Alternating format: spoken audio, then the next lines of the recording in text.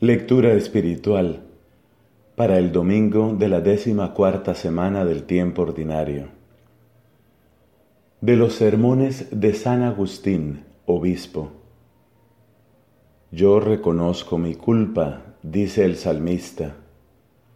Si yo la reconozco, dígnate tú perdonarla. No tengamos en modo alguno la presunción de que vivimos rectamente y sin pecado. Lo que atestigua a favor de nuestra vida es el reconocimiento de nuestras culpas. Los hombres sin remedio son aquellos que dejan de atender a sus propios pecados para fijarse en los de los demás. No buscan lo que hay que corregir, sino en qué pueden morder. Y al no poder excusarse a sí mismos, están siempre dispuestos a acusar a los demás. No es así como nos enseña el Salmo a orar y dar a Dios satisfacción, ya que dice, pues yo reconozco mi culpa, tengo presente mi pecado. El que así ora no atiende a los pecados ajenos, sino que se examina a sí mismo, y no de manera superficial, como quien palpa, sino profundizando en su interior. No se perdona a sí mismo, y por esto precisamente puede atreverse a pedir perdón. ¿Quieres aplacar a Dios? Conoce lo que has de hacer contigo mismo para que Dios te sea propicio. Atiende a lo que dice el mismo Salmo. Los sacrificios no te satisfacen.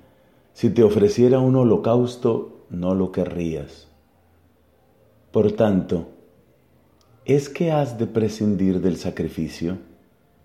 ¿Significa esto que podrás aplacar a Dios sin ninguna oblación? ¿Qué dice el Salmo? Los sacrificios no te satisfacen. Si te ofreciera un holocausto, no lo querrías.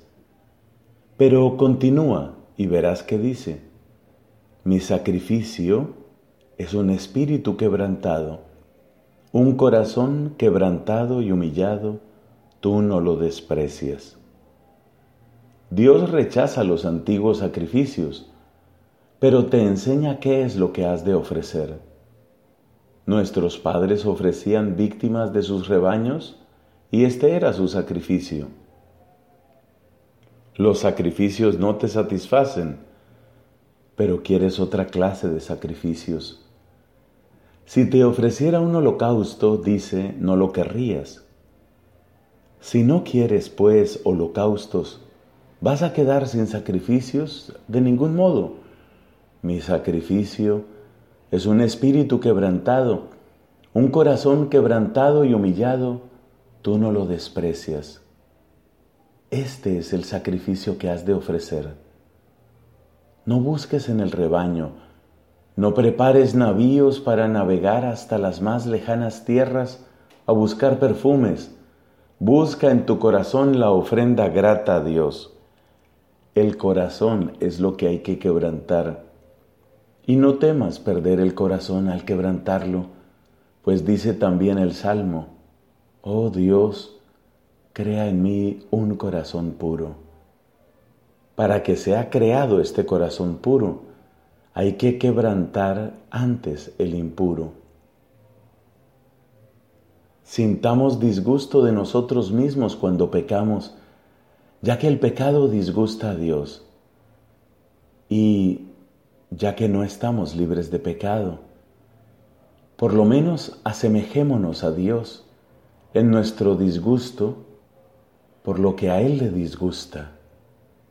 Así tu voluntad coincide en algo con la de Dios, en cuanto que te disgusta lo mismo que odia tu Hacedor.